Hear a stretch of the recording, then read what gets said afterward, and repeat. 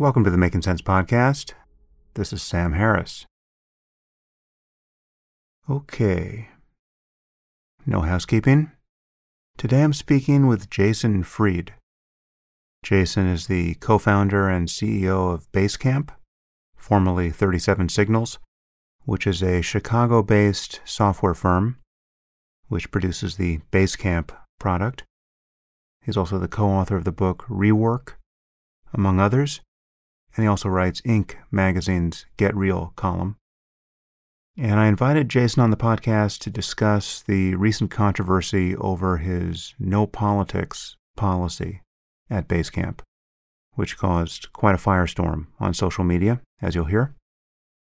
We discuss the pervasive failure of institutional nerve in the face of all of this social justice activism, how our politics has acquired a religious fervor of late, some of the cultural risks of remote work, how to keep activists out of one's company, antitrust regulations for big tech, how social media might be improved, ProPublica's recent disclosure of the tax avoidance schemes of the richest Americans, the prospect of implementing a wealth tax, and other topics.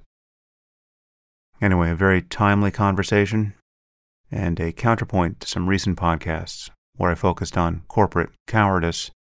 Here we have an example of corporate courage, which is certainly worth celebrating.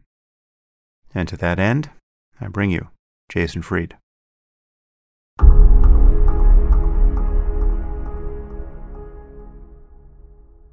I am here with Jason Fried. I'm sure there's a lot we could talk about. You have an interesting background, but we have a specific thing to talk about, which we'll get to in a second. But before we do, perhaps you can summarize what you've been up to these many years. How do you describe what it is you do, and in particular the company you started, Basecamp? What does that do? What is the product for those who have not experienced it?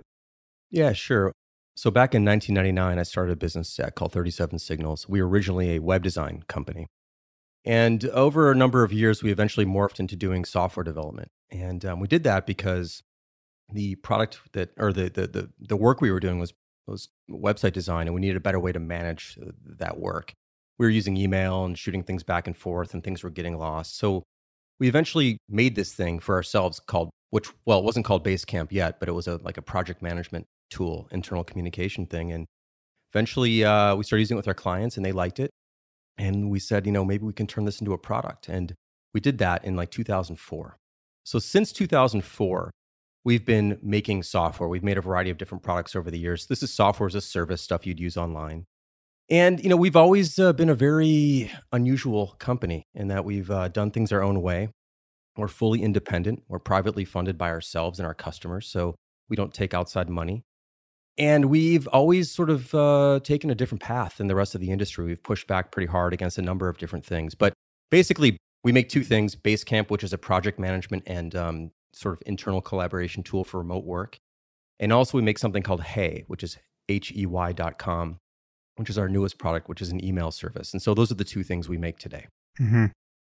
And how big a company is it, both in terms of employees and revenue or valuation, however you'd want to consider its scale? Yeah, I mean, I can rail on or rant on against valuations because I think they're kind of ridiculous. So I'll just give you a sense of we've historically been at our largest about 60 people, and since we're private, I don't disclose exact revenues, but we generate tens of millions of dollars in annual revenues and annual profits, and we've been profitable every year since we started the business in 1999. Nice, and you've also had a fairly intentional consideration of culture and business philosophy. I mean, you've published several books about business, and you write for Inc., I believe, regularly. So maybe you can summarize how you've thought about business and business culture up until this moment. Yeah, we are an independent company, and I believe in independence and small businesses, and part of the reason why we haven't taken outside money is because we don't want to be beholden to someone else. We want to do what we think is right. We want to try things. We want to experiment with things, and we've found that the only way to do that is to be independent. So I'll give you a sense of some of the things that are different about Basecamp. First of all, in our industry, which is the tech industry, people are used to overwork and just being driven really, really hard. 10, 12-hour days, all-nighters, weekends, the whole thing. We just expect an 8-hour day from people. 8-hour day, 40-hour week, very standard, very mainstream, very old school kind of work environment in that way, which is just give us a good day, 8 hours, that's plenty of time to do great work. And because of that, we require a certain degree of focus and attention to be put on that work, which is why we try to eliminate a number of distractions. For example, we don't really have meetings at Basecamp. If people need to get together, it might be 2 or 3 people, but we don't have scheduled meetings. We don't have daily stand-ups. We don't have a bunch of all hands. We don't have the type of culture that a lot of companies do, which people are just drowned by meetings constantly. They're in them all day. And they're chunking your day into smaller and smaller bits, and no one has time to get work done because you've got only 15 minutes here or maybe an hour there before the next meeting. So we kind of stay away from that kind of stuff. We do 4-day weeks in the summer. So basically May through September, we only do 4-day weeks, which is a 32-hour week, which is really unusual. We've worked remotely for about 20 years. We have a very different approach. And our general approach is let's focus on the stuff that matters. Let's get rid of the things that don't. Let's put in a good day's work, and then let's have a life, which is, again, very weird in the tech world, which is not about life. It's about work all the time, and we're not about that. So there's a bunch of other things as well, but those are some of the fundamental things that we've done to make this place a different place. So you guys must have weathered COVID better than many other companies. You were already fully distributed? We're pretty much. So we've had an office in Chicago for the past 10 or so years, but most of our employees are all over the place, so outside of Chicago. So we have people in the US and Canada and Europe, Hong Kong and Australia. And we've always been remote. Even the local people who lived in Chicago, they may have come into the office once or twice a week. So we've always essentially worked as if we were a remote company. And I think we did weather it pretty well because we were used to it. We didn't have to, scramble to figure this stuff out. But at the same time, I think it hurt us because we'd always leaned on each other a couple weeks a year. So we would fly everybody into Chicago twice a year for about a week to have these in-person meetups where we got to share a meal and hang out and have some, FaceTime and just have some social interactions, which we hadn't been able to do for the past year because of COVID. And the last time we did it, I think, was fall of 2019. So it had been a while. And I think it was a problem because, and by the way, everyone's going through this as well. So this isn't unique to us, but I think we realized how important it was, or it is, to see each other at least occasionally and remind ourselves that we're all human. We're all soft-bodied organisms here, and we have feelings, we have emotions, and we're complicated. And I think we lost a little bit of that through COVID. And I know a lot of people have. It's been a very difficult year for a lot of companies, obviously, a lot of people. Okay, so what happened? I mean, now we have a picture of you as an employer that sounds quite domineering and oppressive, and I can imagine that your workforce is looking for every opportunity to revolt. So what has brought us together for this podcast? Well, it's been about almost 2 months now. In mid-April, we announced a policy change that basically said, we're not going to start talking, or we're not going to continue to talk politics at work. I'd say over the past few years, probably starting in 2016, as a lot of things started in 2016 and through the 2020 election and beyond now, politics has invaded every aspect of life, obviously, and it's become incredibly contentious. And it was sort of leaking into our day-to-day too often. Not every day, but enough. And we've been at this kind of low simmer for a while where we sort of felt like it was just part of life at work. But it started to get more and more concentrated, and the boil began to heat up. And we were having discussions in the company that were company-wide. So, between 50 and 60 people were participating in these conversations, or at least receiving the notifications. They weren't all participating. Where things started just to go off the rails in a way that felt very non-productive and unhealthy. And when I say non-productive, I don't mean like measuring productivity. I just mean like this is not the kind of general mind space we should be in at work. We shouldn't be debating the most complicated issues of the day. I mean, these topics are hard enough to discuss, period. Professionals have a hard time discussing this stuff. And, to think that all we have to do is mix work in there and that'll be the antidote and work will make it better. I mean, it's just the opposite. Work makes it incredibly hard to have conversations like this. And so we just decided, when I say we, I mean, David and I, we're the two owners of the business.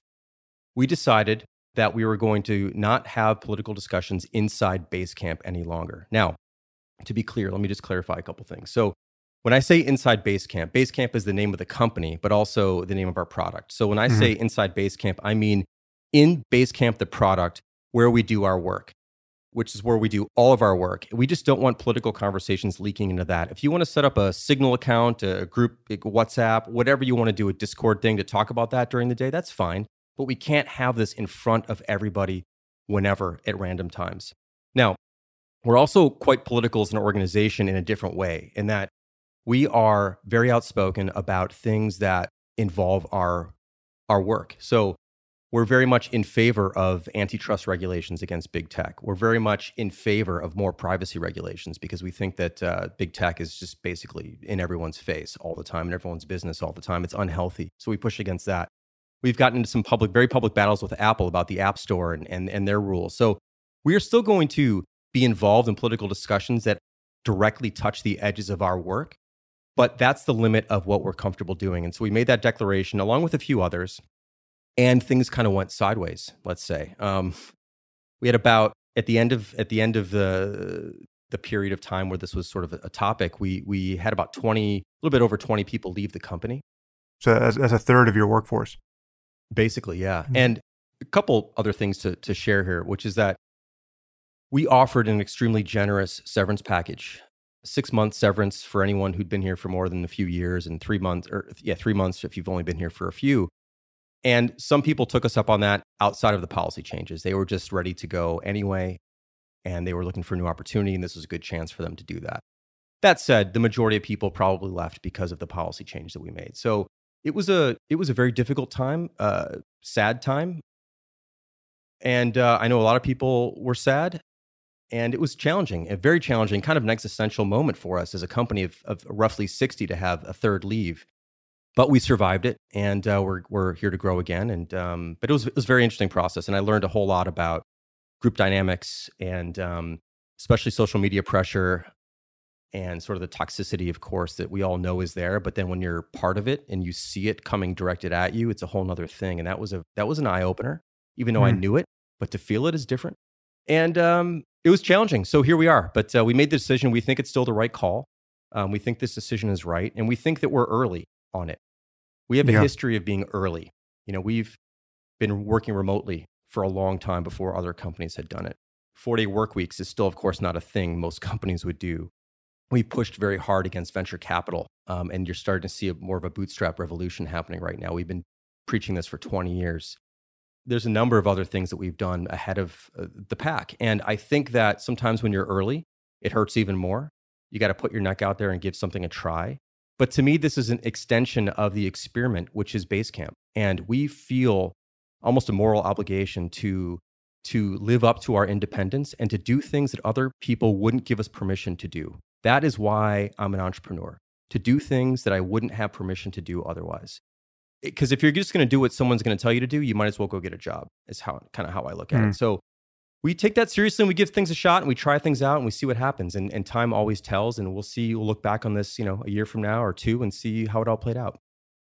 So things must have been heating up prior to your change of policy, right? So because you kind of ripped the Band-Aid off with the policy change, but prior to that, were there signs that things were becoming dysfunctional at the company, or was it really at a very low simmer and you just decided this is just something that needed to be corrected going forward, and then things only got chaotic after you announced the new policy? I think it had been ramping up. Now, I have a organizational view that's different than some people who only see part of the organization. I'm the CEO. I'm part of all the discussions. I see what's going on. I'm part of other discussions that aren't public inside the company. And there was a ramp up. Now, I'm only willing to talk about the things that have been made public because everything else is a private internal conversation, of course. But the thing that ultimately sort of ripped it all off, I think, was this conversation that was had about and this has all been made public. It leaked, so here it is. There was a list of names that had been kept by some people in the company. Sort of, you would call them, well, they were considered to be funny sounding names. Now, this was a serious lapse of judgment. And when I say names, these are customer names that had come in via customer service emails. Mm-hmm. And this is a terrible lapse of judgment. And I feel responsible too. I knew about this list about a decade ago when it first began.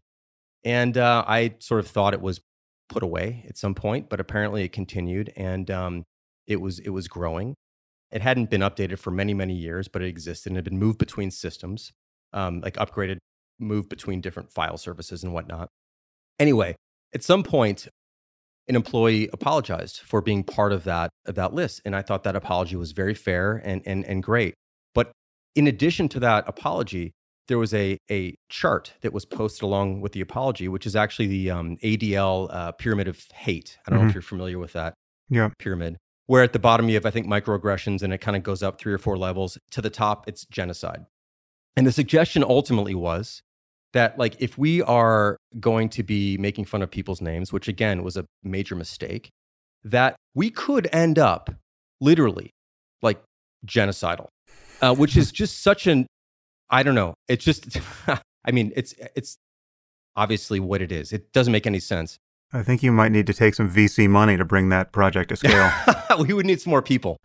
That's true. That might be one reason to do it, right? So, but you know, the thing is that was so interesting about it was that some people thought that was just simply okay. And I could not wrap my head around how we got to a place where we were talking about genocide at work. And the subject of the genocide was that we were potentially going in that direction if we were willing to make fun of people's names, which again was wrong. And the thing that's so interesting to me is that there's got to be a time and a place where you can say, we screwed up and we're sorry, and it can end there. But in some cases, it can't end there unless you come to a full account of all the horrors that it could also end up leading to. And I just felt, and David and I both looked at that and said, this has to be the end of that, because we can't literally normalize discussions about genocide that we were potentially, going to commit, right? Inside our company. This is just so out of proportion. And that was ultimately what it was. But there had been a boil. And this was sort of the moment where, like, we can't let this continue. This just doesn't make any sense. Would I be right in guessing that the person who alleged that you were on the ramp to genocide is also a person who took the buyout when you offered it? Yes. Well, this is not just a problem for Basecamp, and that's why we're having this conversation, but it has become system-wide in media and tech and Hollywood, and it truly is ubiquitous, and that's what's so alarming to many of us, that there's a fringe phenomenon, which should be a fringe phenomenon on the left, that is capturing our institutions and, the K through 12 education now to a remarkable degree. I tend to describe what we're witnessing under the guise of social justice politics as a kind of moral panic. And this is not to say that racism and sexism and transphobia aren't problems anywhere. I think they clearly are, but they're not problems everywhere. And they're being treated as such by a large group of activists and cult leaders, frankly. People like Ibram X. Kendi, who are pushing a politics on the rest of the country that resembles nothing so much as mental illness. And because they enjoy this asymmetrical advantage with respect to social stigma, because being accused of racism in particular is so destructive to a person's reputation, these activists are successfully silencing and cowing most good people. And the people who do have the courage to call bullshit on all this dishonesty and bullying can be made to seem like they're joining the ranks of bad people who are really racist and sexist and transphobic. So now we have the spectacle of some of the least racist people and institutions on earth issuing abject apologies, the kinds of apologies that would seem appropriate in an exit interview from the Ku Klux Klan, just rending themselves over their past sins. And I mean, this is something that recently happened at, you may have heard about this, at Juilliard, right? And its drama department in particular just tore itself apart over its alleged racism. The drama department at Juilliard is 50% black. It's circulating crazed lists of demands to itself, talking about how black bodies are being subjected to violence under this appallingly racist regime at Juilliard. And so this has become like the Salem witch trials. And I remain convinced that this fever will break at some point and that sane people will step forward and acknowledge that while there's still a lot of work to do to address specific inequalities in our society, we have made tremendous progress. I mean, there is, in fact, less racism and sexism and transphobia at this moment in America, and in particular in our institutions, than there has ever been anywhere on earth. And not to acknowledge that is becoming increasingly perverse, even while you are right to want to work to resolve remaining inequalities. So what you've done here, I think, is, if it hasn't been celebrated sufficiently yet, it will one day be, because, the lack of institutional courage we're seeing in the most profitable companies that have ever existed. A company like Apple, right, which is just showing every sign of capitulating the moment a Twitter thread gets started. It's really shocking and totally dysfunctional. How do you view the landscape of tech in particular? How many? There are a few other companies who have done more or less what you've done. I'm thinking of Coinbase and Shopify. I think in the case of Coinbase, I certainly didn't hear they paid the same kind of price you did in terms of employees leaving. Perhaps they didn't offer the same kind of generous exit package. But how do you view your tech colleagues and their commitment or lack thereof to holding the line here?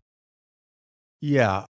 Well, there's a few things going on. First of all, there does appear to be a tinge of sort of a religious fervor about this. And, yeah.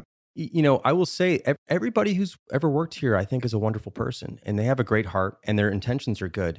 I don't wish ill will on anybody. And I think that, people are making their own personal decisions, and I'm fine with the decisions people make. The problem, though, is that when the alternative is that, the takes are so uncharitable that if you stick around here, there was some threats like to people who work here still. And I'm very, very appreciative of the people who stayed and lived through this, because some of them were being threatened terribly that, they were racist and they are white supremacists and that they are fascist or part of a fascist regime. It's like the most uncharitable possible takes on people. When it defaults to that, that's a problem. That is like they're heretics, basically. And that sits with me. That does not sit well with me at all. To go straight there just does not make sense. And it's funny, like, I'm Jewish. I was called a Nazi. I was called a white supremacist. Of course, white supremacists want me dead too. Like to even have a suggestion that I would side with that is just to be completely blinded to the realities of what that is. Anyway, that's what happened is that Twitter, the other thing I've kind of noticed here, and by the way, I've been off Twitter for about 2 months. I was off it about a week prior to this all going down, and I'm glad that I was, because my sanity was maintained to some degree during this process. But I was shown screenshots of what was going on Twitter, and the amount of shame and bullying directed at our employees and that people who work here was just horrifying. And what's interesting is that I think part of the reason why, for example, Coinbase, I think they lost something like 5% of their workforce, something like that. We lost about 30, is that we have a smaller surface area. We have 60 people. And we had a page up at basecamp.com/team, which we've since taken down, where everyone's name was there and people's Twitter handles were there if they were on Twitter. And it was very easy to throw a mob at that small degree of surface area and literally shame the hell out of people. It's Twitter.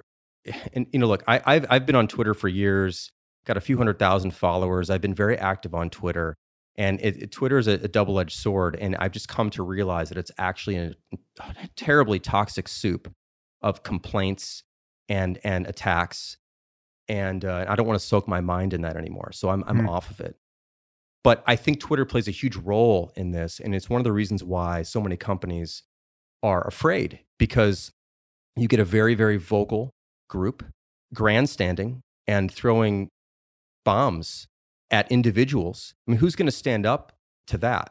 And I don't blame any of our employees who decided they just couldn't take that, and they decided they had to leave too because they didn't want to be part of that. I can understand that. I really, truly can. That pressure must be enormous. And there was moments that I wanted to quit. Like, I don't want to do this anymore. I don't want to be subject to this. How did this happen? So I get the pressures, but I think that's part of what's going on. If there was no Twitter, I think things would actually be quite a bit different. Now, Twitter is also wonderful.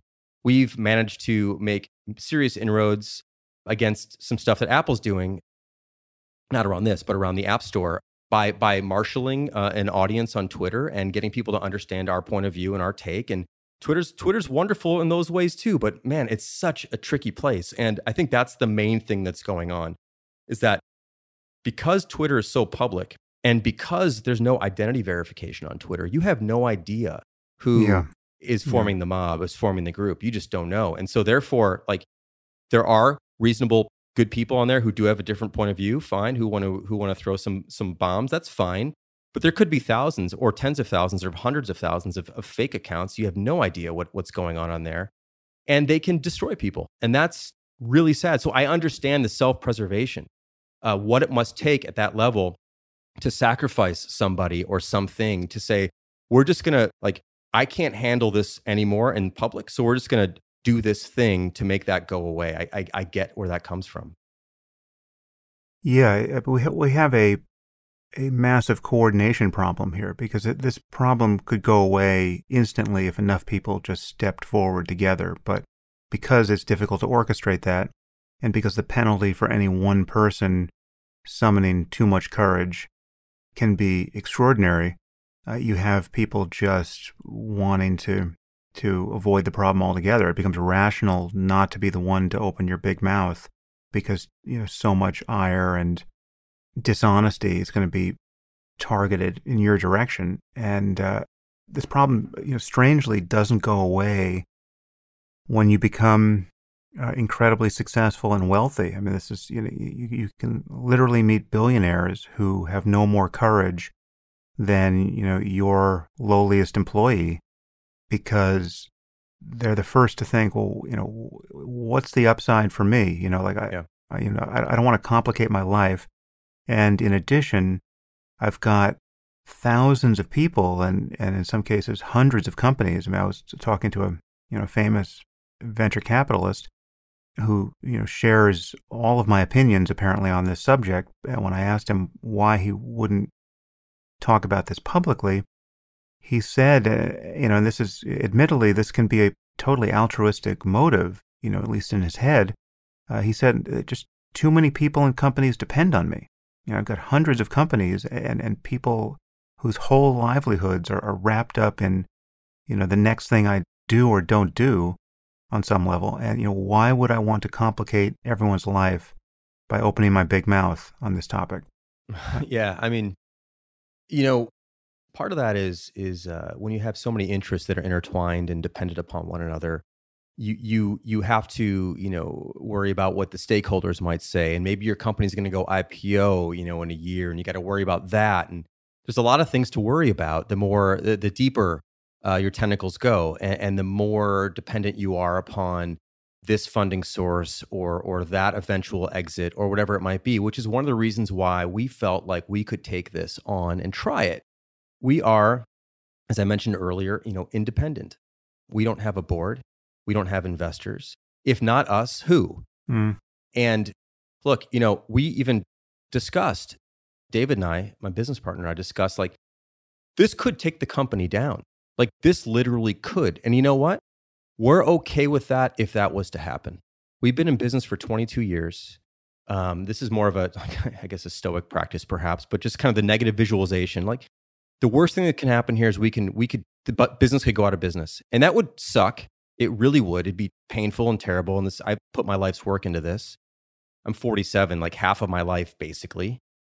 And the full majority of my professional life has been in this. I would hate for this to go away. I love this place. I love the people who work here. The products we make are fantastic. We have wonderful customers. We've done a lot for the industry. We care a lot. We give a lot back. We're very altruistic when it comes to the work that we do. We've open sourced tons of software. We've written a bunch of books. We're out there and very vocal and willing to say things that we think need to be said. But if that all went away, we would be okay with that. I mean, I don't want it to be that, but we had to come to that. And I can understand how other people who have far more dependencies. And by the way, the other thing is, if you've worked at Basecamp, you can work anywhere. So, anyone here who has a job could get another job somewhere else. If that happened, I'd feel terrible about it. But if that happened, that would happen. And I mean, we're very grateful that that didn't happen and that we have a wonderful crew here and we've already been hiring and people are excited to work here more than ever in some cases because they really want a place that's a refuge from what's going on in the world right now. They want a place where they can hone their craft and focus on the work. Of course, have social conversations with colleagues, of course, but a place where they aren't constantly having to address or decide whether or not they want to wade in or stay out of the biggest topics of our time. They want a place where they can just kind of do the work. And so that's been wonderful to see the response. And the company is great. And it didn't hurt the business. We had a few extra cancellations that 1 week, but other than that, everything's back to normal. So that was reassuring too, that this is actually, I think our position is actually quite mainstream. Yeah. It's hard in the tech world to feel that because when you're surrounded by it, and especially if you spend time on Twitter, it feels like the whole world is against you at this moment. But the more I talk to people and the more people I've heard from, I received hundreds of emails from folks, and I've talked to a lot of people and other CEOs and leaders and business owners and other employees at other companies and just vendors that we work with. And they're like, politics at work? That's crazy. Why would we ever talk politics at work? We don't talk politics at work. It's also a bit of an American thing. Since we have employees all over the world, we did lose a few great employees in Europe. But for the most part, a lot of people were just surprised that the reaction was what it was. And anyway, it comforts me to know that this is actually a pretty mainstream point of view, which is that politics and religion, I mean, there's other things you just wouldn't talk about at work. People know not to talk about religion. And since politics has essentially become a religion these days, it feels like it fits in that category. In the same way that if you were in an open office and you were to, everyone's working in an office and someone just grabbed a podium and started to proselytize and talk about their points of view on religion or politics and that you should come this way or else, everyone would say like, hey, shut up. Like, what are you doing? Like, this is totally inappropriate. But given the fact that we use remote working tools like Basecamp and other companies use things like Slack and whatever else you use, it becomes actually, you lose the attachment to the physical pushback of some of these things. It's the same way, this is a bit of a tangent, but it's the same reason why software often gets worse over time. It's because there's no physical edges pushing back on it. If you have like a physical object, if you're thinking about industrial design, a can of soda or something, it's going to have to be a certain shape, a certain size, made of a certain material. There's just some obvious physical limits to what something can be. Software, however, can be anything. And that's why it often becomes anything and becomes overwrought with more features and slows down and gets confusing over time. And I think the same thing is true right now with remote work, which is that, and by the way, I'm a huge proponent of it, but that you can throw things into this place that you normally wouldn't if you were in person. And that begins to erode the wall between what's reasonable and what isn't, given the environment and the organization that you're in. So I think that's part of it too. And I almost don't blame people for falling into that because it's sort of a natural depression. I don't mean depression. I mean like a depression in the land, you know? Yeah, an attractor. It happens. I get it. But anyway, we felt like we had to basically fill that depression in. So people wouldn't keep falling into it, and we didn't normalize it, and here we are. Yeah, there's something insidious about what gets done with silence in software and on social media too, because silence gets read as assent, for better and worse, and mostly worse, and then you can get attacked for your silence. Like I notice you haven't commented on X. That must mean you're a fascist. Yeah, and then what's widely supporting this problem is that people's silence is being counted as acquiescence to this hysteria, right? I mean, so the silence of people at every level, including at the top. It's just giving space to all of these. Again, it does have a quasi-religious shape to it. I mean, there's blasphemy tests and kind of formal scapegoating of people. I mean, reputational witch burnings, and all of it is so dishonest in most cases that it's really toxic and affecting almost everything. That was one of the other things, if I could jump in on that, is this is one of the other things that started happening is I began to hear from a number of employees who over the past number of months felt very uncomfortable because they have their own personal opinions, even in support of some of these things, but they chose just not to share them because, people sometimes will say that's privilege. I think it's just your own personal opinions are your own right. You don't need to share what's on your mind with everybody. Your cause doesn't have to pull an opinion out of me at any time. And some people just choose not to want to talk about these things. It's also not on everybody's mind equally. Some people don't have time to think these things through and they're not even sure where they stand.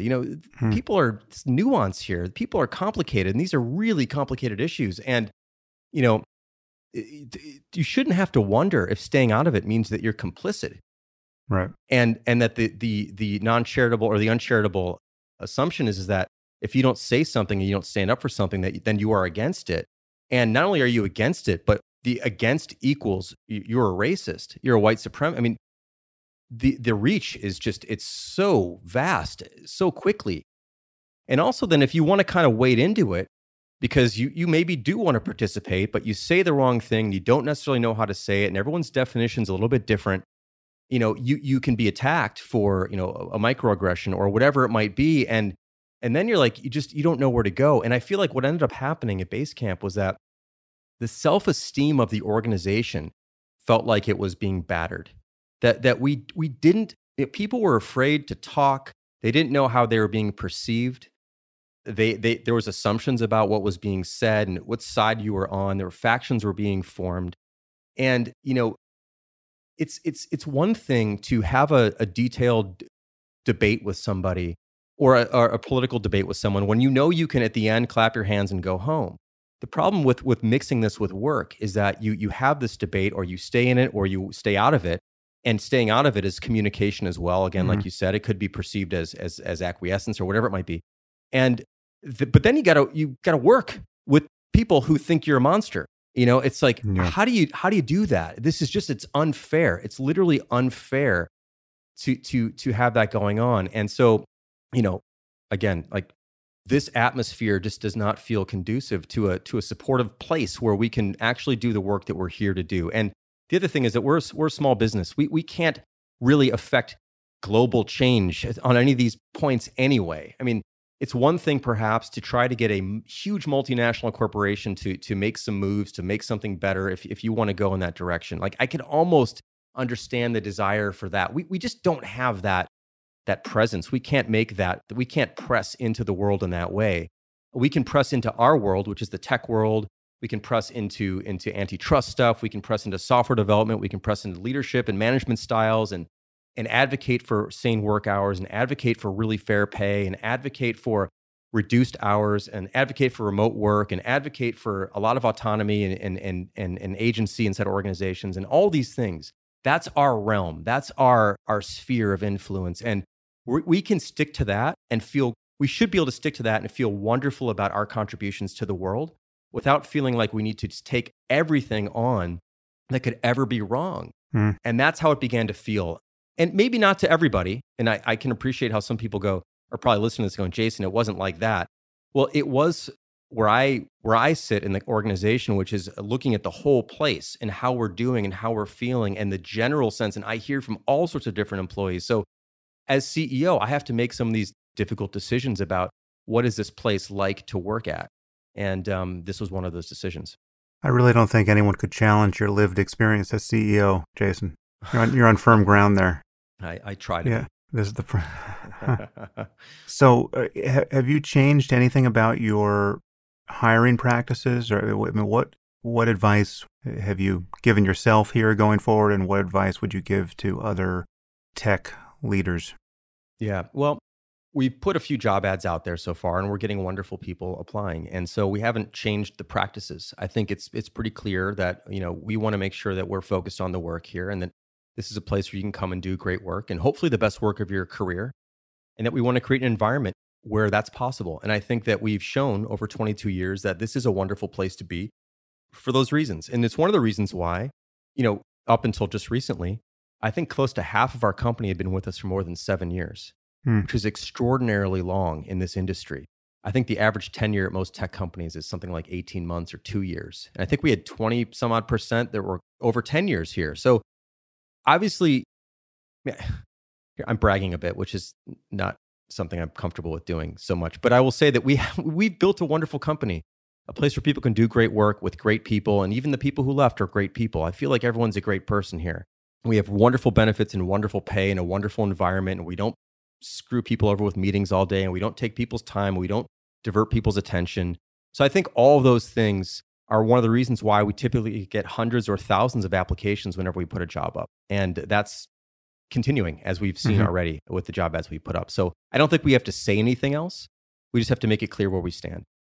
I mean, you could be relying on the fact that this hiccup got so much press that anyone seeking a job with you now knows, what the rules are. But, 5 years from now, if you couldn't really assume that, would you be asking any further questions or telling people just what the policy is up front as they kind of filter against woke or any other style of activism coming into the company? Yeah, we haven't really discussed that, like what to do about that. I would just say that, first of all, politically, I don't care where you stand. I don't care, where you stand religiously. I don't care about any of these things. They're none of my business. Like Right. That's how I look at them, right? They're completely none of my business. So you can come in with any point of view you want. But we have a collective, society here, and we're deciding to focus on the work and be essentially non-political outside of our, our the immediate things that we touch. So I don't know what that language might look like. I know Coinbase has said mission focused. That's their language. I don't like mission purpose. That's not my language. So I don't know what we're going to say at some point. So far, we don't have to say anything, but I think, at some point it would probably make sense to come up with something like that. But we tend not to get ahead of ourselves on these things. Right now, we're attracting wonderful people, hired some great people already. And, right now, everybody understands the advantage to working at Basecamp. Can you really state it that categorically? Because, I'm also hiring, I have my own ventures, and, I would not be eager to hire a white supremacist, say, right? I mean, if you're a neo-Nazi and you're applying to, however good a software engineer you might be, if you're applying for a job at Waking Up and those are your political views, well, we're obviously not interested. And I would extend the same judgment to the other side of the continuum. I mean, if you're so far to the left that you think I'm a racist for saying what I just said on this podcast, I'm also not interested in working with you.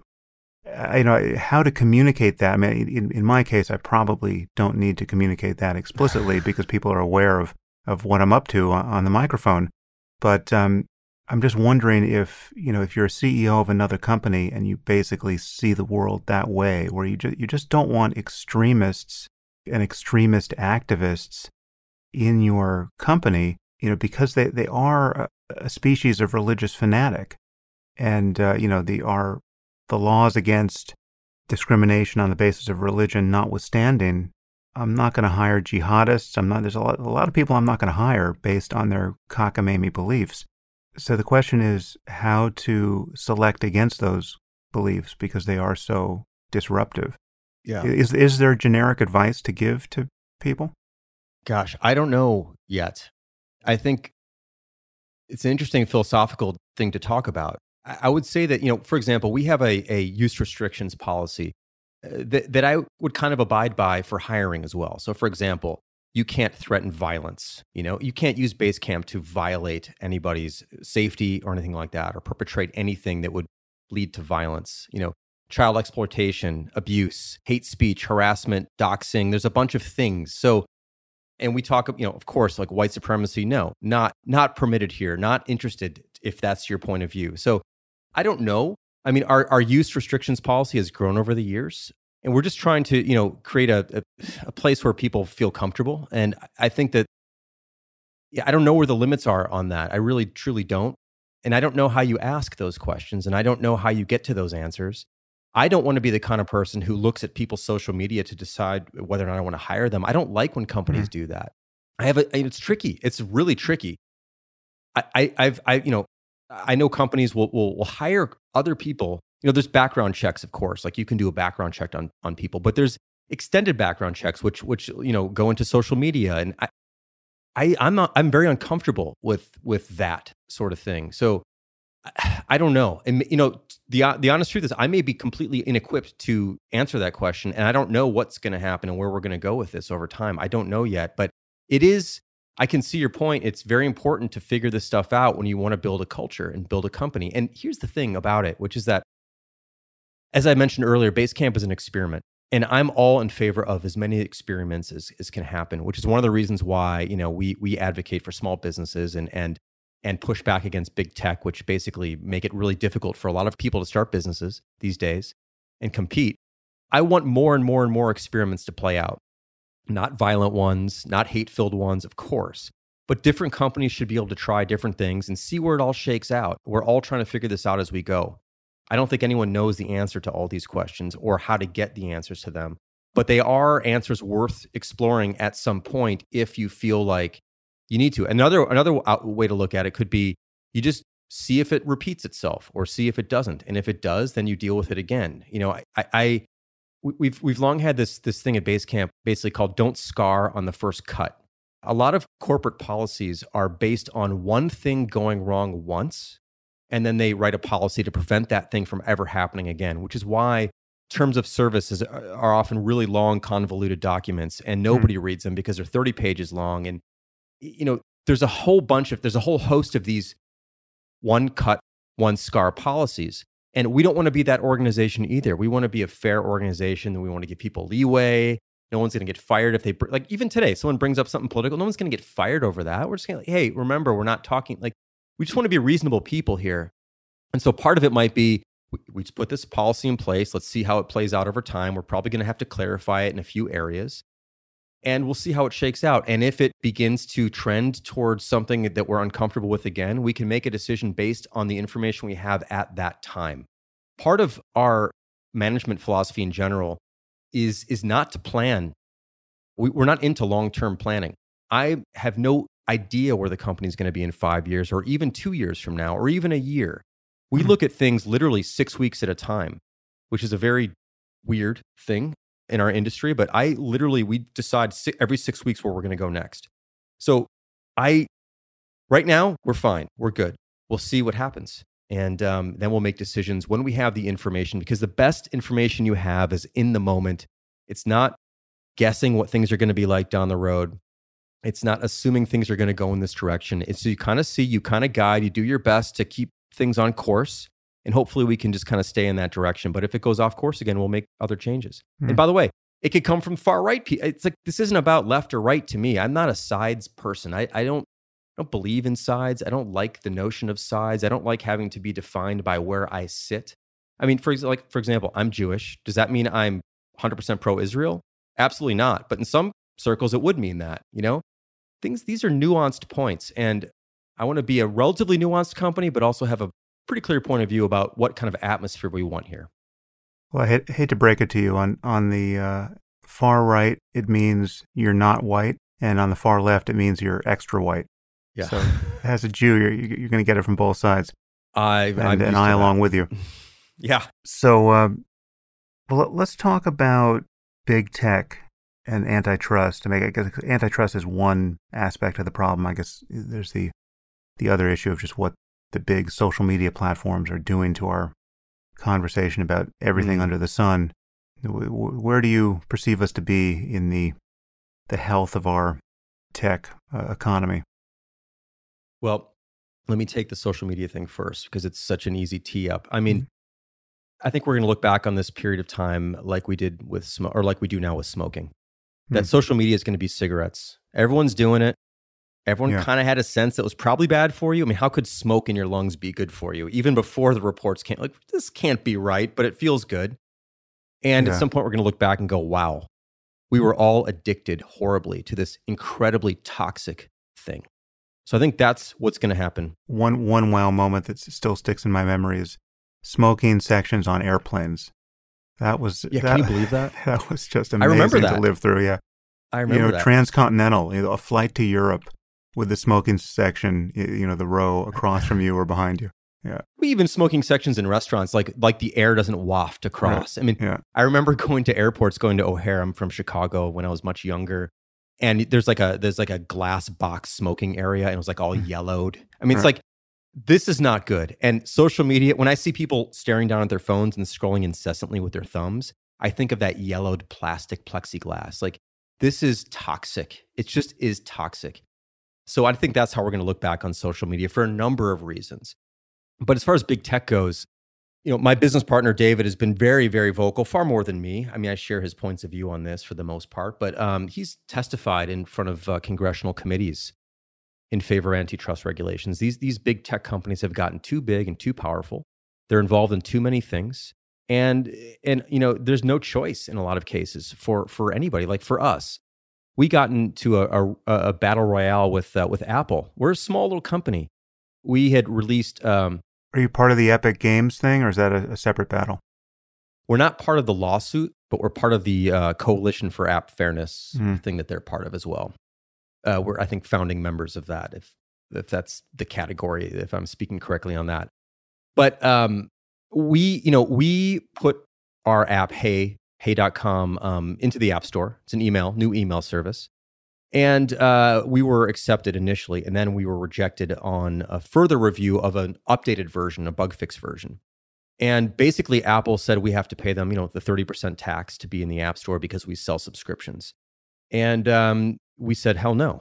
No, we are not doing this. And again, this is another situation where we're like, if this tanks the product, okay, we're going to stand on principle here because we can, and we will be okay. And so be it. Turns out we ended up being okay. Apple, and we eventually sort of discussed some tweaks to the product to make it work. And we don't pay Apple 30% because we're not selling subscriptions in the app. But the point was that we had no choice almost at a point. And had we not had, and getting back to Twitter, this is the double-edged sword, had we not had the audience that we have, between me and David, we have something like 700,000 Twitter followers, and we have a reputation in the industry of being outspoken. And had we not had that megaphone and that platform, that ability to push some change, we probably wouldn't have been able to do it. And we'd heard from hundreds of other small app developers who've been feeling literally abused and neglected by Apple on these very things, where Apple just said, no, you have to do this, and that's it. And they had no power, so they had to either give in or whatever it was. And we just realized this is just totally unfair. This is not cool. So we push hard against that. So I'm very much against a lack of choice. Apple and Google a little bit better, but not much. So just so I understand, so you were selling subscriptions or you weren't? I mean, what was the actual conflict over Hey?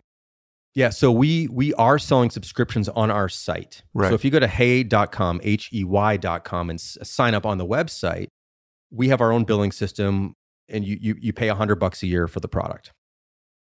Apple thought that Apple's argument is because we sell subscriptions on our own website, that we need to also sell subscriptions on the App Store. And we said, no, like we don't do that with Basecamp, and zillions of other companies don't have to do that. Why? Hey. And there was a whole, terms of use thing and all these debates back and forth, but we just basically said, no, we're not going to do it, and we don't have to do it. All these other companies don't have to do it either.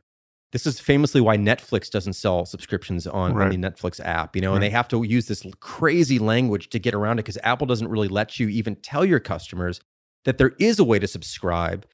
There's all these things you can't do. You can't clearly communicate with your customers if you're on the App Store around certain things. And so that was the issue. So has that been ironed out? Can other apps now just follow your example? No, not really. There's been some changes to the App Store. What we had to do was offer a free variation on our product. As long as you offer a free alternative in the App Store. Because basically, if you downloaded Hey, you need to have a paying subscription to use the product. Right. So now that we offer a slightly free version in the App Store, it's the same app, but there's a sign up thing that gives you a free temporary email address. So that was the sort of the proposal we put forward, which they accepted. So we're okay there. But no, in general, this is still a very weird, blurry area. And Apple still, they changed the rules a little bit after this. I feel like we did nudge them a little bit, which was very satisfying, I must be honest. But they just came out with something else saying like, if you make less than $1 million a year, it's 15% or something like that instead of 30. But still, like the thing is that in the competitive world of charging credit cards, it's like 2%. Because there's a lot of companies that will charge credit cards or charge your credit card. But in the Apple world, when you have to be in the App Store and there's no other way to sell subscriptions, if you want to reach Apple's customers, you have to pay 30%, which is just bonkers. It's absurd. So anyway, we continue to fight. What's the most charitable argument from Apple's side here? They have to spend so much money to maintain this app ecosystem and vet apps so that you don't wind up putting something malicious on your phone, that they need that kind of margin of revenue to do it effectively. I mean, that's why the App Store is better than the Google Play Store, say, at least, by their lights. Yeah. Well, that's not true. I mean, you have kids. I have kids. And if you've seen some of the psychological warfare in some of these games that kids download, they download a game and there is just like all these tendencies to get them to pay for the game. There's just literally psychological warfare and abuse being perpetrated against kids who are using some of these apps. And you're like, how is that protecting anybody? Like Apple, how are you protecting people? If that's, just the things I see, it's unbelievable, the things that are available in the App Store. So they're not really guarding against all those things. I understand it takes money to run this business. They're also a $1 trillion company. And, the notion that 30% is what they need of our revenues, of any company's revenues, they need to take 1/3 of your revenues so they can, like the biggest company in the world needs 1/3 of your revenues so they can operate your app. Now, part of it too is that historically Apple's said, hey, look, we're bringing you customers. This is not like, we're not just charging credit cards, we're bringing you customers and we're handling, the back end sales fulfillments and distribution and all these things. And I can almost appreciate that argument if you're brand new to the scene, but we've been in business for 20 years. We're bringing our own customers. We've built up a reputation over the years we have over 100,000 paying customers who use our products. And we've worked to earn their business and we continue to work to earn their business. And I don't need Apple to bring me any customers. They don't bring me any customers. Why do I have to pay for that benefit, which I'm not even receiving and don't even want, just to offer my own customers an app in your App Store? If this is just about, and distribution, I'm happy to distribute software on our own site. You can even vet us and approve us like you already can with Mac software. So this idea that the only way for someone to load an iOS app on their phone, the only way for it to be safe and trusted and fair and vetted is for the vendor to pay Apple 30% so Apple can do its work. It's just not, it's not realistic. It's not honest. And there's been some interesting emails that have been going back and forth or through Discovery because of the Epic trial, where you can see sort of some of the discussion about this and where they think things were going to go over time, not being able to maintain this 30% margin in the whole thing. So anyway, all I want is choice. As a business owner, I simply want choice. If Apple wants to still charge 30% and Apple's stuff is incredible. I've been an Apple customer since '85. I owe my whole career to Apple. I got into computers because of a Mac and Mac SE back in '85 or '86 or whatever that was. Like, I love the company in a lot of ways. And if you think as an app developer that their package, their offering is worth 30%, great, pay it. They do make checkout simple. They make all these things simple, but I should also have the choice as a business owner not to have to sell in your store and pay your tax. Right. That's my take on it. Right. So, what else specifically do you think poses an antitrust concern in big tech at this point?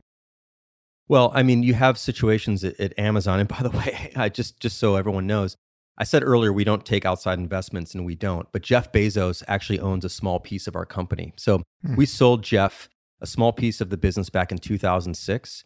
he took a piece of my ownership and a piece of David's bought a piece of my ownership and David's ownership. None of his money ever went into the business. So this was money for the founders to get off the table, to take some risk off the table. Right. So he is a partial owner in the business. There's just three of us, me, David, and Jeff. Anyway, I'm still willing to, of course, speak very openly about Amazon. I mean, Amazon's just their knowledge, their data collection, their ability to force vendors to do certain things in order to reach their customers, their ability, they're letting, I've seen some situations where a small business has been selling in Amazon's, marketplace, and they've been sort of forced to do this or forced to do that. Otherwise, Amazon will kick them off or essentially offer a clone of their product. And there's a lot of nasty stuff going on around data collection and forcing small businesses to acquiesce to certain demands in order to reach their customers in a way that they're exerting unnecessary and unfair power. And there's a certain power dynamic there, which is just really pretty bad, I think, especially given the fact that Amazon is, I think there's an antitrust law around, using data from one part of your business towards something else in your business. I don't know exactly what the statute is, but that basically is what's happening there. And, you can follow the trial to get all the details on that. But there's that. And then also the other thing, though, that's even more nefarious, in my opinion, than some of this is actually the accumulation of personal data and targeted advertising, which I think ultimately will be illegal in its current form. I think the amount of data and Apple's making great roads into this, by the way, and I really support their drive into giving people control over their own information. The amount of information that's out there on every individual and the amount of advertising that's targeted at your own personal desires and data based on things you don't even know you're giving up, to me is highly unethical. And it's actually something that we don't do. So we don't advertise on Google. We don't advertise on Facebook. We don't advertise on any platform that uses personalized information to target you or retarget you. I think this is an unethical business practice. And Google, of course, is the king there, and Amazon is now getting into that business, and there's others. So I'm very much against that type of advertising and that business model in general. Yeah, it's interesting because there, if you have a digital product, there really is no alternative but Facebook and Instagram and Google. And I've been torn over this for quite some time, and we have not done a ton of advertising, but we certainly have done some for waking up. I mean, the reason why I'm torn is, I find it fairly odious to be giving money to Facebook, but I have no doubt about the utility of what I'm advertising, right? I mean, the benefit to people who use Waking Up is, I just have endless testimony about that. And given it's the only way, apart from the organic growth that we already have, to reach new people, who otherwise just wouldn't know we exist at this point, it's again, I've never been comfortable with it, but we have not zeroed it out either. So I just it's a dilemma, right? It is a dilemma, and we're fortunate in a position where we don't have to do that, but we've also understandably taken a hit on our business. We're not growing like we could possibly grow if we were to spend millions of dollars in advertising on these platforms. So we've just come to terms with the fact that we're not obsessed with growth, which is another thing that's different about Basecamp. I'm not interested in rapid hockey stick style growth. I don't have a desire to be the biggest or to dominate an industry or to be a unicorn, or to get back to your initial question about valuation. I don't know what our valuation is. I don't give a damn. Valuation has nothing to do with how I run my business. So you don't think you are likely to ever sell your business, or that's not part of a any kind of plan for your economic future? I mean, you're not thinking of some kind of M&A opportunity? No.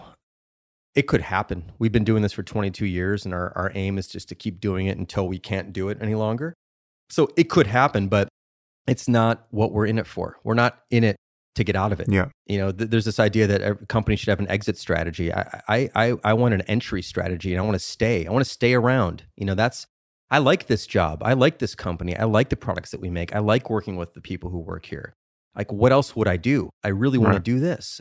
So yeah, at some point that could happen. But again, if and when it comes up, then we'll deal with valuation. But there's no reason for me to wonder, are we worth $1 billion? Are we worth $300 million? Or what are we worth? I don't know. I don't care. It's an an unnecessary exercise in my mind. And I think that Silicon Valley is obsessed, absolutely obsessed with ungodly sums of money and valuation that makes no sense to me. There are so many companies that are valued so high, they don't make any money. They're losing money hand over fist. It makes no sense to me. I'm an old school economics 101 kind of guy. Make more money than you spend. Don't get out over your skis.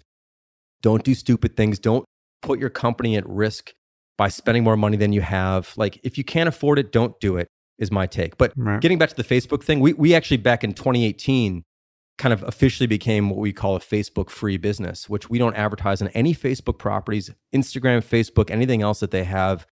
And also the same is true for Google. We've done a few sort of trick ads on Google because this is a whole nother thing.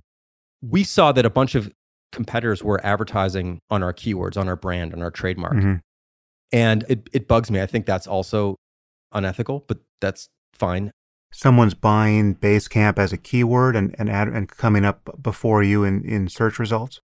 Exactly. Right. And what's happening is that given the way Google has been trending in terms of their design, now there's like 4 or 5, ads ahead of organic results. Now, and the ads have become less and less and less distinctive. They're basically look exactly like organic results. And by the way, this is their business, so it's kind of their call in a sense, but also it's very manipulative. If you look at the design changes over the last 10 years on how the ads look, it's very clear that ads are meant to look like organic results. Anyway, Google will sell a competitor your trademark unless you object. And we've objected over the years, and those objections sometimes are received and sometimes not, but they're not maintained in perpetuity. So you have to kind of keep objecting.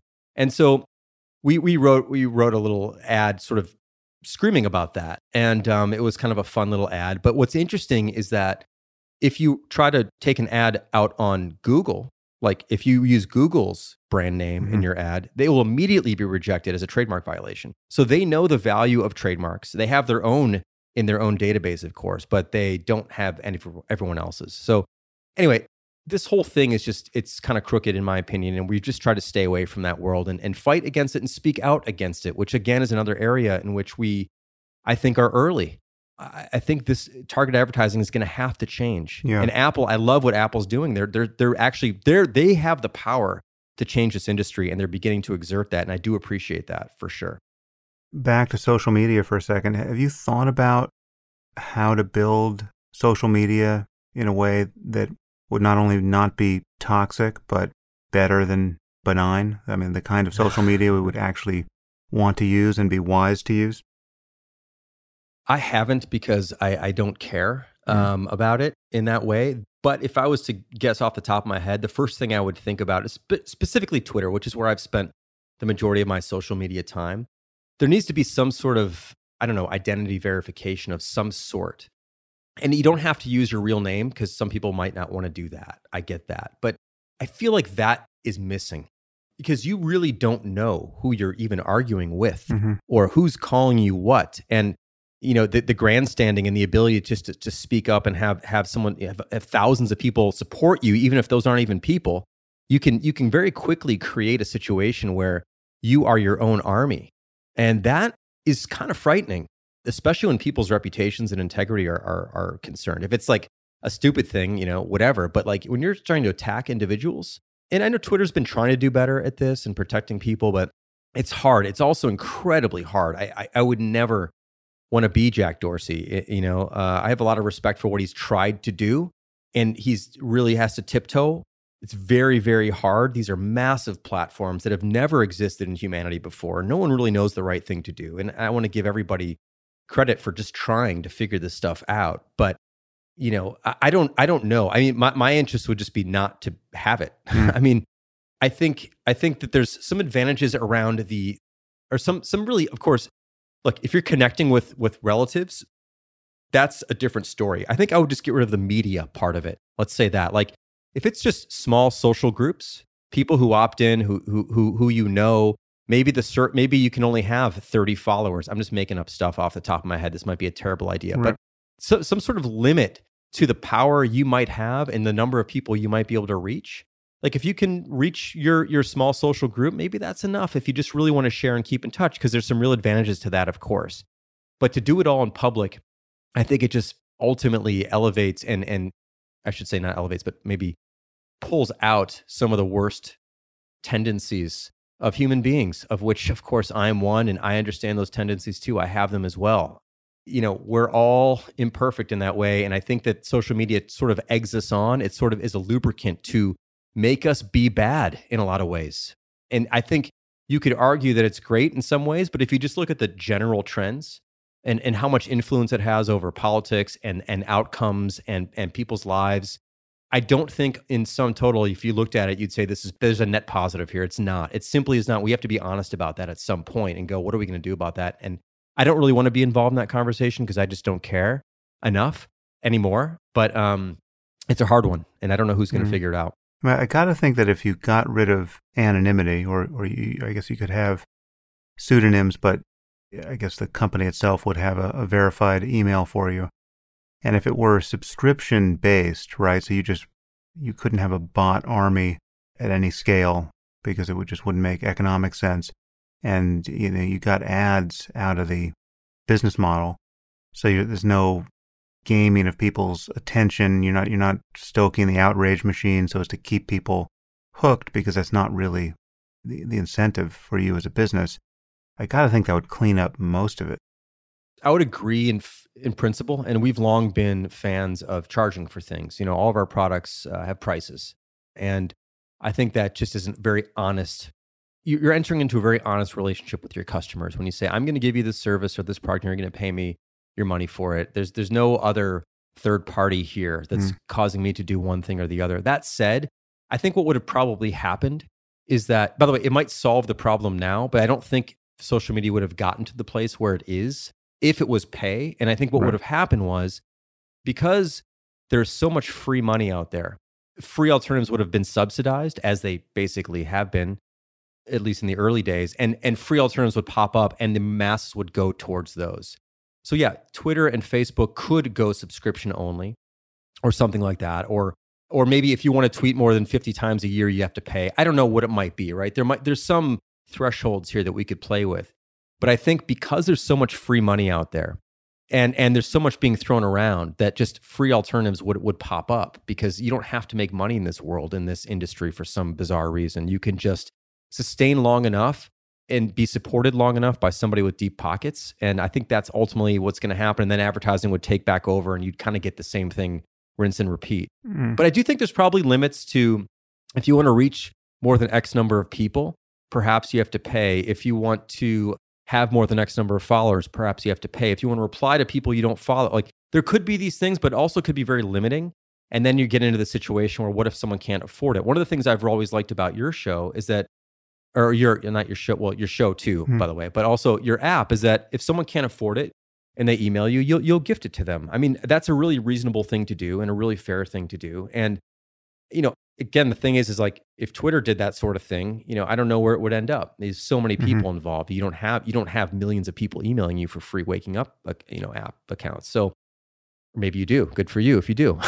But I don't think you do have millions. It's a surprising number. It's really okay. I'm in an uncomfortable position with respect to this policy because, I love the policy. I'm not even considering discontinuing it, but it's not a policy that I could actually recommend to other digital businesses, because like if Netflix had our policy, I think Netflix wouldn't exist, right? I mean, it would be decimated. And it certainly never would have gotten to where it is now. And, if Microsoft had our policy, if back in the day, if you couldn't afford a copy of Office or Word, all you had to do was write an email and you get it for free, Microsoft would scarcely exist now.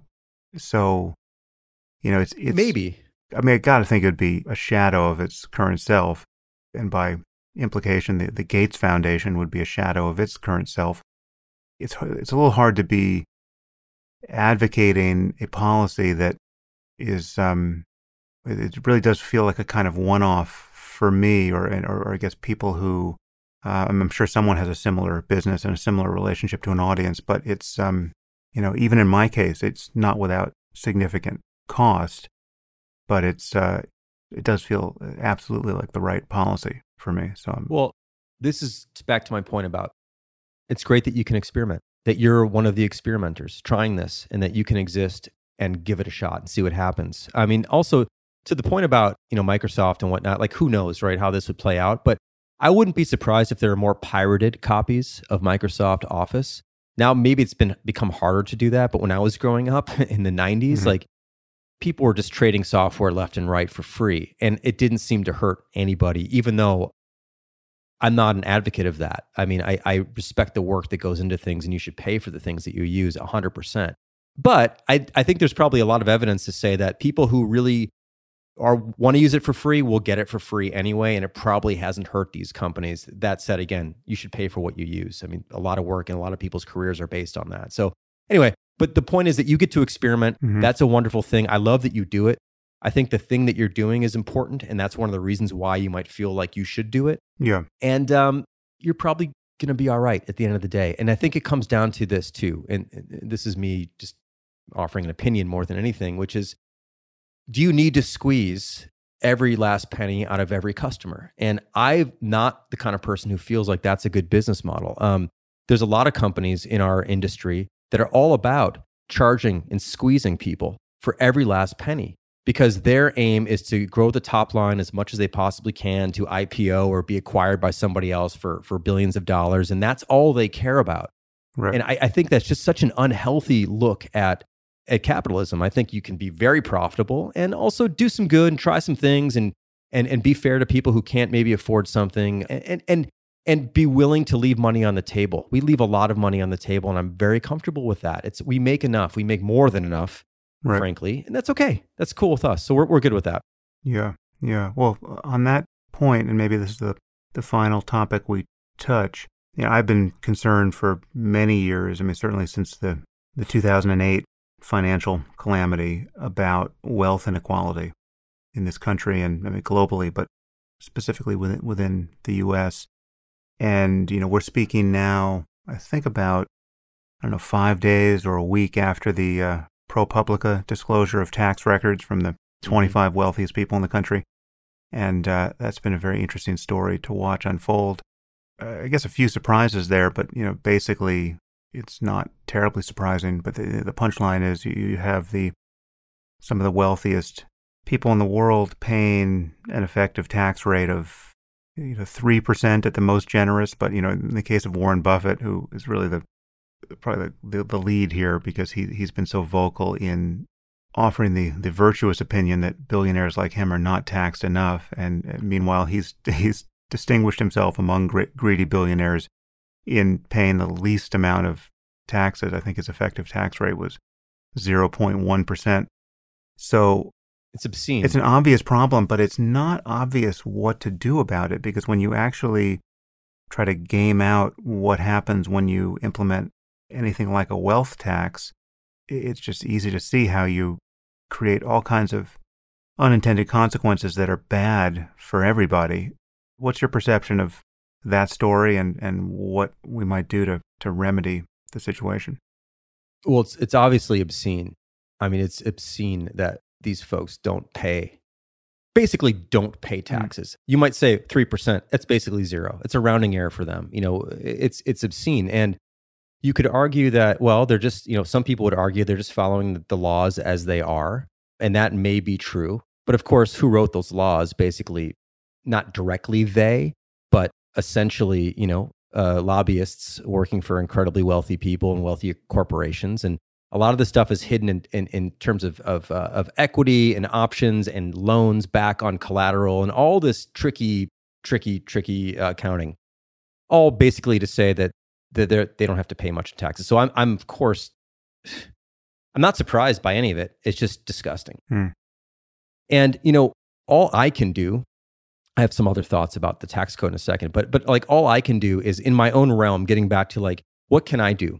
Well, we try to pay our employees extremely fairly. We peg our salaries to 90 percentile of San Francisco rates, which is the highest market in our industry, even though we don't have people living there. Everybody who works at Basecamp gets paid at the 90th percentile based on if they were living or as if they lived in San Francisco. And so, that's one thing companies can do. We also have a minimum salary. So the minimum we're willing to pay anybody is $70,000. So we will not pay anyone less than $70,000, including in customer service roles, which a lot of other companies might be $35,000, $40,000 range. Like we're not going to pay you 70. So we're going to do our part there. But of course, we're only affecting 50, 60 people, right? So that's not a big deal all in, but we can do what we can with the people that we have. And I think that's important for companies to do their part there.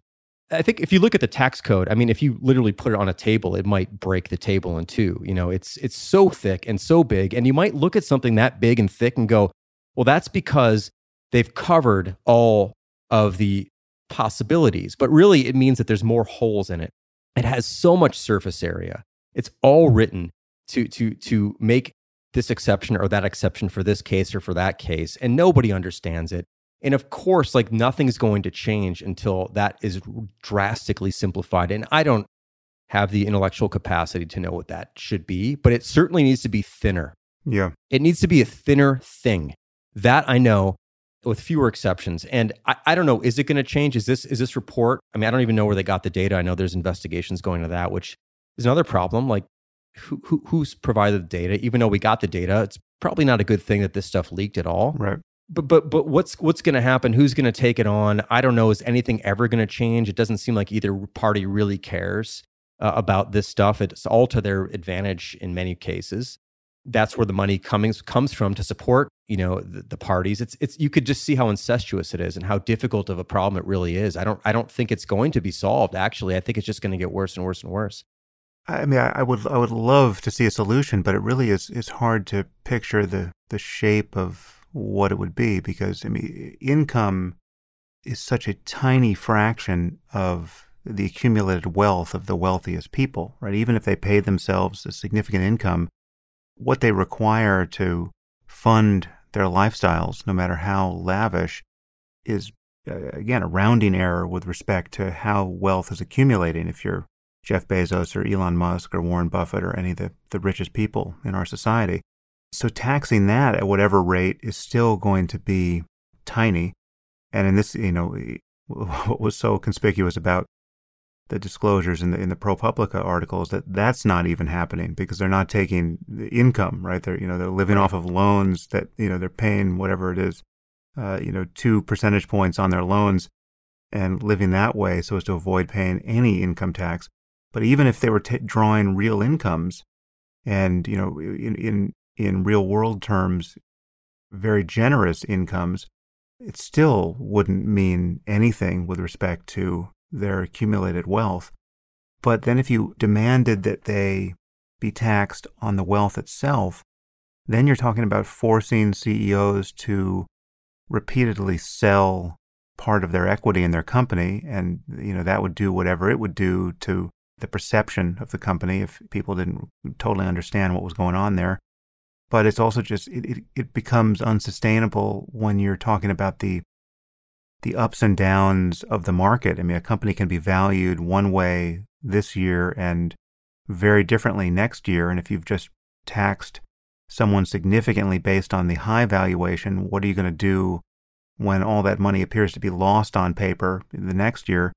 So it's a difficult problem to figure out how to implement it. And also just, if you had a wealth tax generally, the edge cases are going to be fairly brutal. You're going to have people who are very wealthy on paper because they're living in an expensive house or whatever, that they just have been in for their whole lives, say, and they just happen to be on land that is worth a fortune because, that's where their house was 30 years ago. But they don't have anything like the income that would allow them to pay a wealth tax year after year. So it's, I haven't spent much time thinking about this problem, and I'm not an economist, but it just seems like whatever the solution is, it's not altogether obvious. Well, I mean, yes, I have a couple thoughts on this. First of all, regular people have to deal with this all the time, first of all. So like, I don't have a lot of sympathy for the extremely ultra rich who might have to sell some stuff sometimes because, I know, like, for example, in California, your property tax might be relatively fixed, but where I'm from in Chicago, it goes up. And people are kicked out of their homes because they can't afford to pay the property taxes that are not standing still. They're going up as the neighborhood gentrifies or as property values go up. And so you've got a lot of old people who've been in a house for 20 or 30 years who live on a fixed income, who can't afford to live there anymore, and they have to move or they have to sell things to cover their property taxes. So people do have to deal with this, and poor people have to sell stuff all the time just to make things work. So I'm a little bit less sympathetic to that because other people have to deal with this all the time. What I think might ultimately happen, if I was to guess, I don't think the tax code is going to change much. I just don't see the incentive for either party to deal with this. What I think could happen, though, if I was to just sort of guess and have some fun with a guess, is that some ultra-rich person, call it Elon Musk or Bezos or whatever, starts to go, you know what? I'm going to pay the highest tax rate, 39% or whatever it might be, or minus some deductions or whatever, or I'm committing to paying at least 25% of my income to taxes because I think it's the right thing to do because everyone else has to do this, whatever that might be. And they might set a tone which other billionaires might feel socially pressured to follow in a similar way that was, I don't know if it was Gates or Buffett or both of them who decided to give away all their wealth, whatever that thing is, right? Where that began to turn the tide on really wealthy people deciding that maybe they should give away their money by the end of their life. And I just wonder if maybe, I don't know who's the first one to do it and if there'd be a second or third to follow. But I think that the social pressure created by one of them or two of them or a small coalition of them might essentially say, this is the right thing to do. We're not going to wait for the government to tell us to do it, but we're going to do it. Now, do I expect that to happen? Probably not.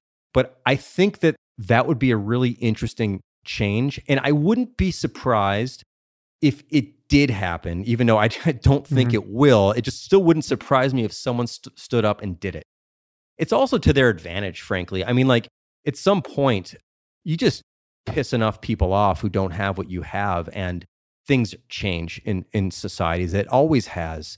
Yeah. There's revolutions around this. And like, if you're going to build bunkers in New Zealand because you're afraid of an uprising, like, you might want to think about where that uprising is coming from and what's causing it, perhaps. And maybe you're playing a tiny bit of a role in that, and you might want to watch that. So I don't know. It's interesting to noodle on and think about. And I'll tell you the other thing that's interesting is, like, who would want to be a billionaire? This is a thing that people in Silicon Valley are obsessed with being billionaires. This seems like a huge, horrible burden. I mean, being wealthy is wonderful. I've done very well for myself. I'll, of course, be honest about that. But I wouldn't want to be a billionaire. That sounds horrible, to be honest. And I just kind of wonder, I wonder if people in that position will ever come to that realization as well. Well, it's a little bit like being famous, right? I mean, there are different kinds of fame and different levels, and there's clearly a kind and a level that you don't want, even if you lived under the illusion for some period of time that you might want it, or even if you find it attractive, because you can't take your eyes or mind off these people. When you actually look at the details, it comes with so much hassle that it's just not desirable. Yeah, anonymity is actually anonymity and having fewer responsibilities in that way seems like the real luxury. And folks at that level can never have that again once you've gotten to that level. So I kind of wonder. I almost wonder if any of them wish they weren't there. It seems like a weird thing to think about from everyone else's perspective. That, well, gosh, who wouldn't want to be filthy rich like that? But I wonder if those who are. I mean, I've met a few, and I don't know. I'm not so sure they really want to be where they're at, but that's where they're at. That's where they are. And anyway, I think it'd be interesting if one of them stood up, or two of them, or three of them stood up and made the change that they want to see in the world themselves, because they have to know the government's not going to make this change for them. Well, I can tell you what will block that epiphany. And this is an argument I've encountered several times face to face with various billionaires. Many give a lot of money away, or what they consider to be a lot of money away. And they think in their own mind that is a better use of the money than any use the government would put it toward. I mean, the inefficiency of government is famous. You're funding a bureaucracy that in many cases need not exist, or is causing its own attendant harms.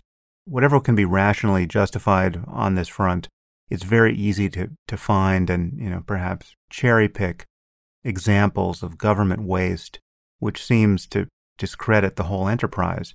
Now, of course, this argument rests on a pretty myopic non-acknowledgement of just how much any billionaire's success is dependent on all of the good and necessary things that taxes fund, and without which it would be impossible to be a Jeff Bezos or an Elon Musk or a Warren Buffett or anyone else.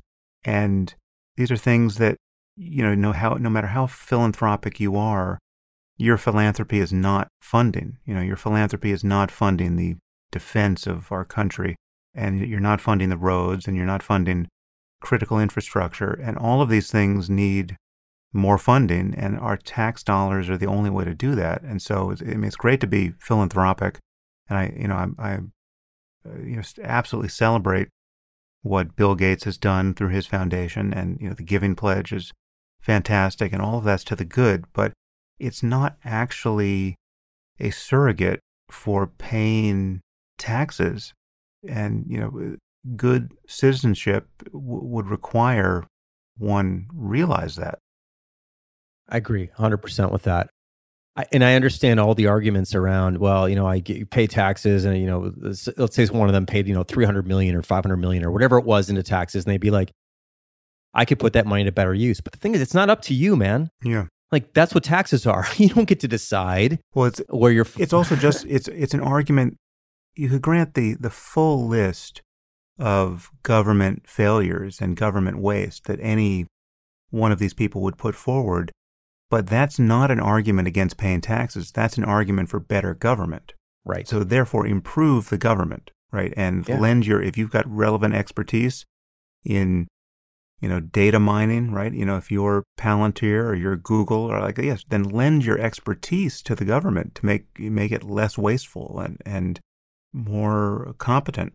But that's just an argument for improving what the government does. It's not an argument for starving it of funding and then deciding in the privacy of your compound in New Zealand as you await the pitchforks, whether you want to cut a check to your favorite charity. Totally. And you know what else is really interesting about the New Zealand thing? By the way, New Zealand's great, but I don't have a bunker there and I don't have a house or anything like that. I've never even been there. It looks great. Yeah, it looks beautiful, but it does. Just to spell this out for people, this is the exit plan of at least a few billionaires, is to acquire dual citizenship and build compounds on New Zealand. And some have had to game out what you do once the apocalypse has occurred, and now you're sort of at the mercy of your own bodyguards.